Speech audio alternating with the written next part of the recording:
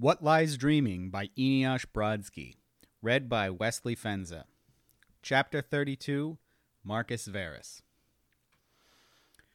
Marcus Verus limped briskly to the forum under heavy guard. His blood sang with vigor. Not even the plague of nightmares could sap him of his strength today. One abscess had been excised from Rome's body last night, and soon the rest of the infection would be burned out. Senators milled in the Senate Hall, grinding apprehension into agitation.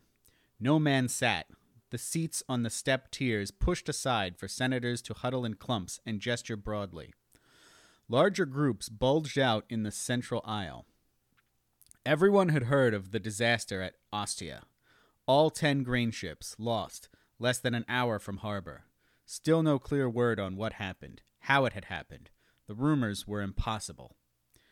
The rumors were true, and only Marcus knew it. He'd seen the pillars of fire in his dream. He'd warned the emperor the wizard couldn't be allowed to live. This could have been prevented if Pius had only listened to him. Everything could be different, if only Emperor Pius wasn't Emperor Pius, and everything wasn't as it was. "If onlys are paralytics," he would instruct Tiberius. "Leave them behind. Only action matters." Despite the buzz and fretting, the robed men didn't crowd the hall. Nearly half the senators had stayed home rather than brave the chaos of the streets. At the far end, Titus, still in bloody body armor, stood with arms crossed just inside the rear entrance.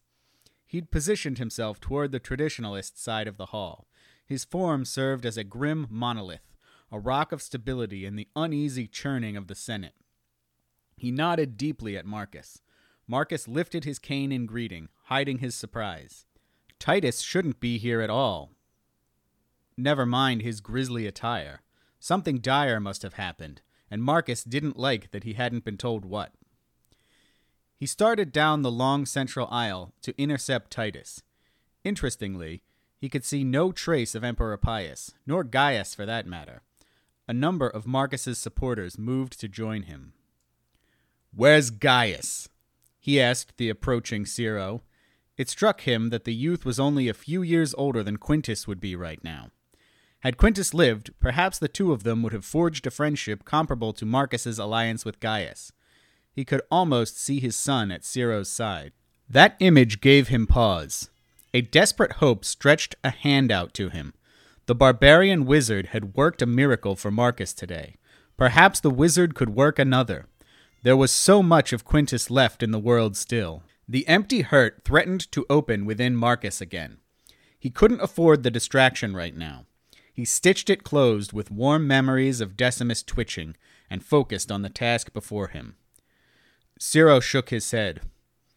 "I haven't seen him, and I've been here for hours." Marcus frowned. Gaius should have been waiting at the hall before the sun rose. The Praetorian guardsmen here would be much more pliable, with their beloved prefect emeritus taking the lead. Perhaps he'd still arrive before the emperor, before it was too late. Marcus mulled over fallback options as he approached the center of the hall. "When is the emperor expected?" he asked. Uncertainty flashed across Ciro's face. He took a stalling breath. "The emperor won't be joining us today," Paulus Pulcher proclaimed, cutting Ciro off. He perched at the back of the third tier of seats on the new hedonist side, his voice daring challenge. It didn't hold a trace of shame. Marcus stared at the preening figure. "Rome burns and the emperor is absent?" he asked, without needing to feign his incredulity. He'd thought better of Pius. He'd counted on it, damn it. "You can never count on a man lost to hedonism," he would teach Tiberius. "Not even to save himself, no matter who he was before. Hedonism consumes all." "He's ill," Paulus said. "He trusts Decimus to restore order." Marcus didn't believe either statement. Frustration twitched in his jaw. If it wasn't one damn thing, it was another.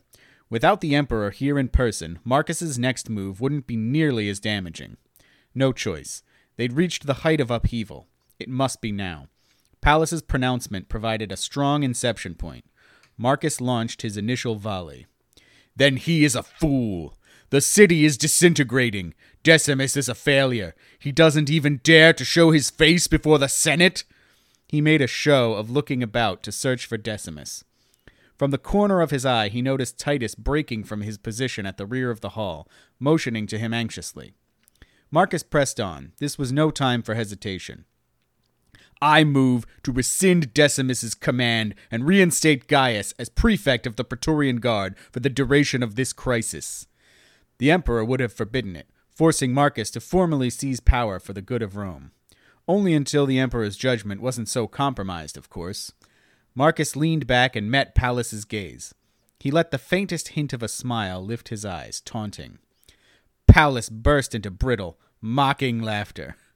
Gaius? Gaius is dead! Marcus's insides drained from him. Gaius dead? Not possible. The idealistic cuss was too stubborn to die. Pallas would say anything to thwart him. I don't believe you. It's true, sir. Titus stepped quickly to Marcus's side. Sweat-matted hair overhung a face shadowed with distress. I saw him cut down. By the time we fought to his side, it was too late. Using his last breath, he charged me with holding the Forum Romanum, so the heart of Rome would remain undisturbed. My German legion has kept order here since then. Marcus planted his feet to offset the feeling of sudden careening. To switch course now would concede the reins of power to Pallas. For all the grandchildren of Rome, he couldn't allow such a disaster. His mind raced. I grieve for my friend, Marcus said slowly. He will be remembered as a hero. It now becomes even more urgent to halt Decimus's mistakes. I nominate Titus as interim prefect until the situation is resolved. He clapped a hand on Titus's shoulder. Murmurs of surprise, equally approving and doubtful, rose around him. Titus's chest puffed with pride. They stood at the center of the great hall, 3 risers of standing men to either side of them. Marcus smiled. This was the beginning of the end. No, Pallas said, leaning forward. You bring a traitor into the Senate? Fetch Sura. A swell of scandalized whispers arose at the accusation of treason. Titus's countenance darkened. Marcus felt him twitch forward under his hand, but pushed the young man back. You better have cause for such claims, Pallas, Marcus warned, even as something tickled his memory. That name, Sura. Why was it so familiar? Patience, Pallas purred. Ah, here we are. From the front entrance, a lanky man swaggered into the hall. Pronounced cheekbones, thin lips, and a sharp chin combined to give him a ratty look. He slid into the center aisle, taking up a position downward from Pallas. He wore the clothes of the impoverished and the attitude of the insubordinate.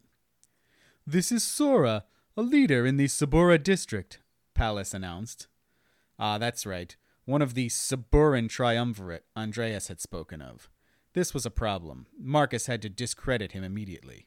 Why isn't he in chains? Marcus demanded. Rebels have no right to freedom.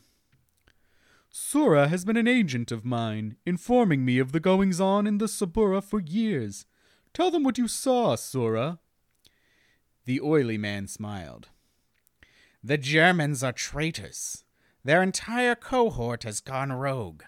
Last night, when our Suburan fighters rushed the Praetorians, the German legionnaires among them turned their swords on their fellows, stabbed in the back. Liar! Thundered Titus, over rising tumult in the hall. You dare! How else could half-starved plebs overwhelm the Praetorian Guard? Pallas asked. This is beneath even you, Marcus replied. Here lay the exposure he'd feared, uprooted and dragged into the light. He could manage this, though. You think this Senate will believe the words of a gutter rat over that of our heroes? That we'll believe an entire cohort has simply lost their minds? These men bleed and die to protect us. A cheer of support from the traditionalist senators around him. I saw it, Sura spoke, cool in defiance. 100 people saw it, or more. We were there. Titus stepped past Marcus, nostrils flaring and arms bulging. He took 3 menacing strides toward the man. I won't hear one more lie from your filthy mouth, he growled. Sura looked up at him with steel eyes, a snarl curling his lips. A ripple of unease spread as men in fine togas edged away. This was slipping out of control. Sura had to be silenced immediately. "You've gone too far, Paulus," Marcus declared. "Guards, take this Sura away for interrogation. We'll get the truth from him yet." Sura's eyes widened in alarm as 2 Praetorians stepped forward from the periphery. The man wasn't a fool. "Hold!" Paulus barked. "You haven't heard the best part. Sura?" The man backed up toward Paulus, seeking the aegis of proximity. He stopped when he bumped into the first stair of seating behind him. He glanced nervously at the approaching armed men. Then he stood straighter, seeming to draw strength from their presence. He clearly expected this to go his way, a bad sign. Marcus saw the cliff edge approaching inexorably. He tightened his grip on his cane in preparation. "The night before, me and the other leaders of the Sabura met to discuss tactics. We planned out the entire betrayal there, because this motherfucker," a finger jabbed at Titus, "was with us the whole time, plotting it from the start. Said he worked—" Titus lunged with a roar, one grasping hand outstretched, the other at his belt. Sura sprung back, cat-like, onto the raised step behind him, batting Titus's hand away. Marcus pursued them, watching for interference, his blood surging. "Stop him!" shouted Paulus. Titus bowled forward, dagger rising. Sura pounced back again, colliding with the senator. The old man flailed, falling, grasping. He went down in a flurry of robes, taking Sura with him. Titus was upon them in a breath. The 2 Praetorians lurched after him, dropping shields to prepare to grapple. The Senate erupted into shouting and disorder. Marcus's cane whipped out, cracking the leading Praetorian's hand. Marcus follow-through'd behind it, forcing himself before the burly man. "Show respect for your new prefect," he snapped. He drew himself up, glaring imperiously. The Praetorian blinked at him in shocked confusion, hesitating. From behind Marcus, grunts of struggle. "Seize them both!" Paulus yelled over the din. "In the name of the Emperor!" Marcus looked the lead guard in the eyes and held his gaze. His voice rose from his inner sea of authority, deep from decades of leadership. "The Emperor has been compromised. If you hold love for Rome in your heart, you will restrain both Sura and Senator Pulcher, and hold them in a cell until this is resolved." The guard drew back, inhaling sharply. His eyes darted up toward Paulus, then back to Marcus. Back and forth again. Then resolve crossed his face like a drawn curtain. He drew his sword. He kept it pointed at the floor, but raised and angled slightly toward Marcus. "With all due respect, I don't think I heard you. Now get out of my way, sir, or I'll be forced to remove you." Marcus didn't budge. The point of a sword pressed into the Praetorian's neck just below the Adam's apple, gently dimpling his skin. The man froze. To his left, and half a step back, his partner held a blade steady against him. "Drop your sword, Nautilus," he ordered. "But the Emperor—" "Drop it now." The weapon clattered to the floor. The second Praetorian looked to Marcus. "I'm a Verus man, as was my father and his father. All of us here are loyal to you directly or through Gaius, even this idiot." He lifted the sword from Nautilus's throat. "Right?" Yes, Nautilus stammered. He ducked his head to Marcus. "Sir." The 6 remaining Praetorians of the Senate Hall converged on them. "Excellent." Marcus whirled around. A storm of chaos consumed the front half of the hall. Private guards of both traditionalist and new hedonist factions struggled to rush into the building, jostling and scrapping with each other, and the Praetorians forcing their way through the same entrance. Frightened new hedonist senators pushed at the edges, squeezing out of the same doorway while cursing the guards entering. Stalking the top tier of risers, Paulus shrieked for justice and duty to the Emperor. Marcus's faction fared better. Traditionalist senators took up positions behind him in loose formation. Below him, Titus completed a final run of stabbing motions, eliciting spastic gasps from Sura. Marcus took a step back and half-turned. Pride at the discipline of his senators filled him.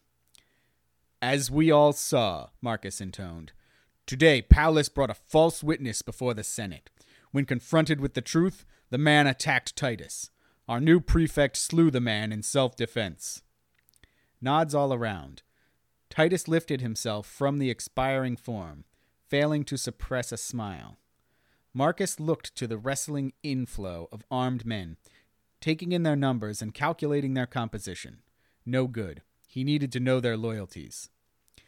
"How many of the men out front will declare for me?" he asked, turning to the Praetorian who'd saved him. The man stalled, wavering. "I don't know. They mostly came with Pulcher. You should run. We'll hold them back as long as we can."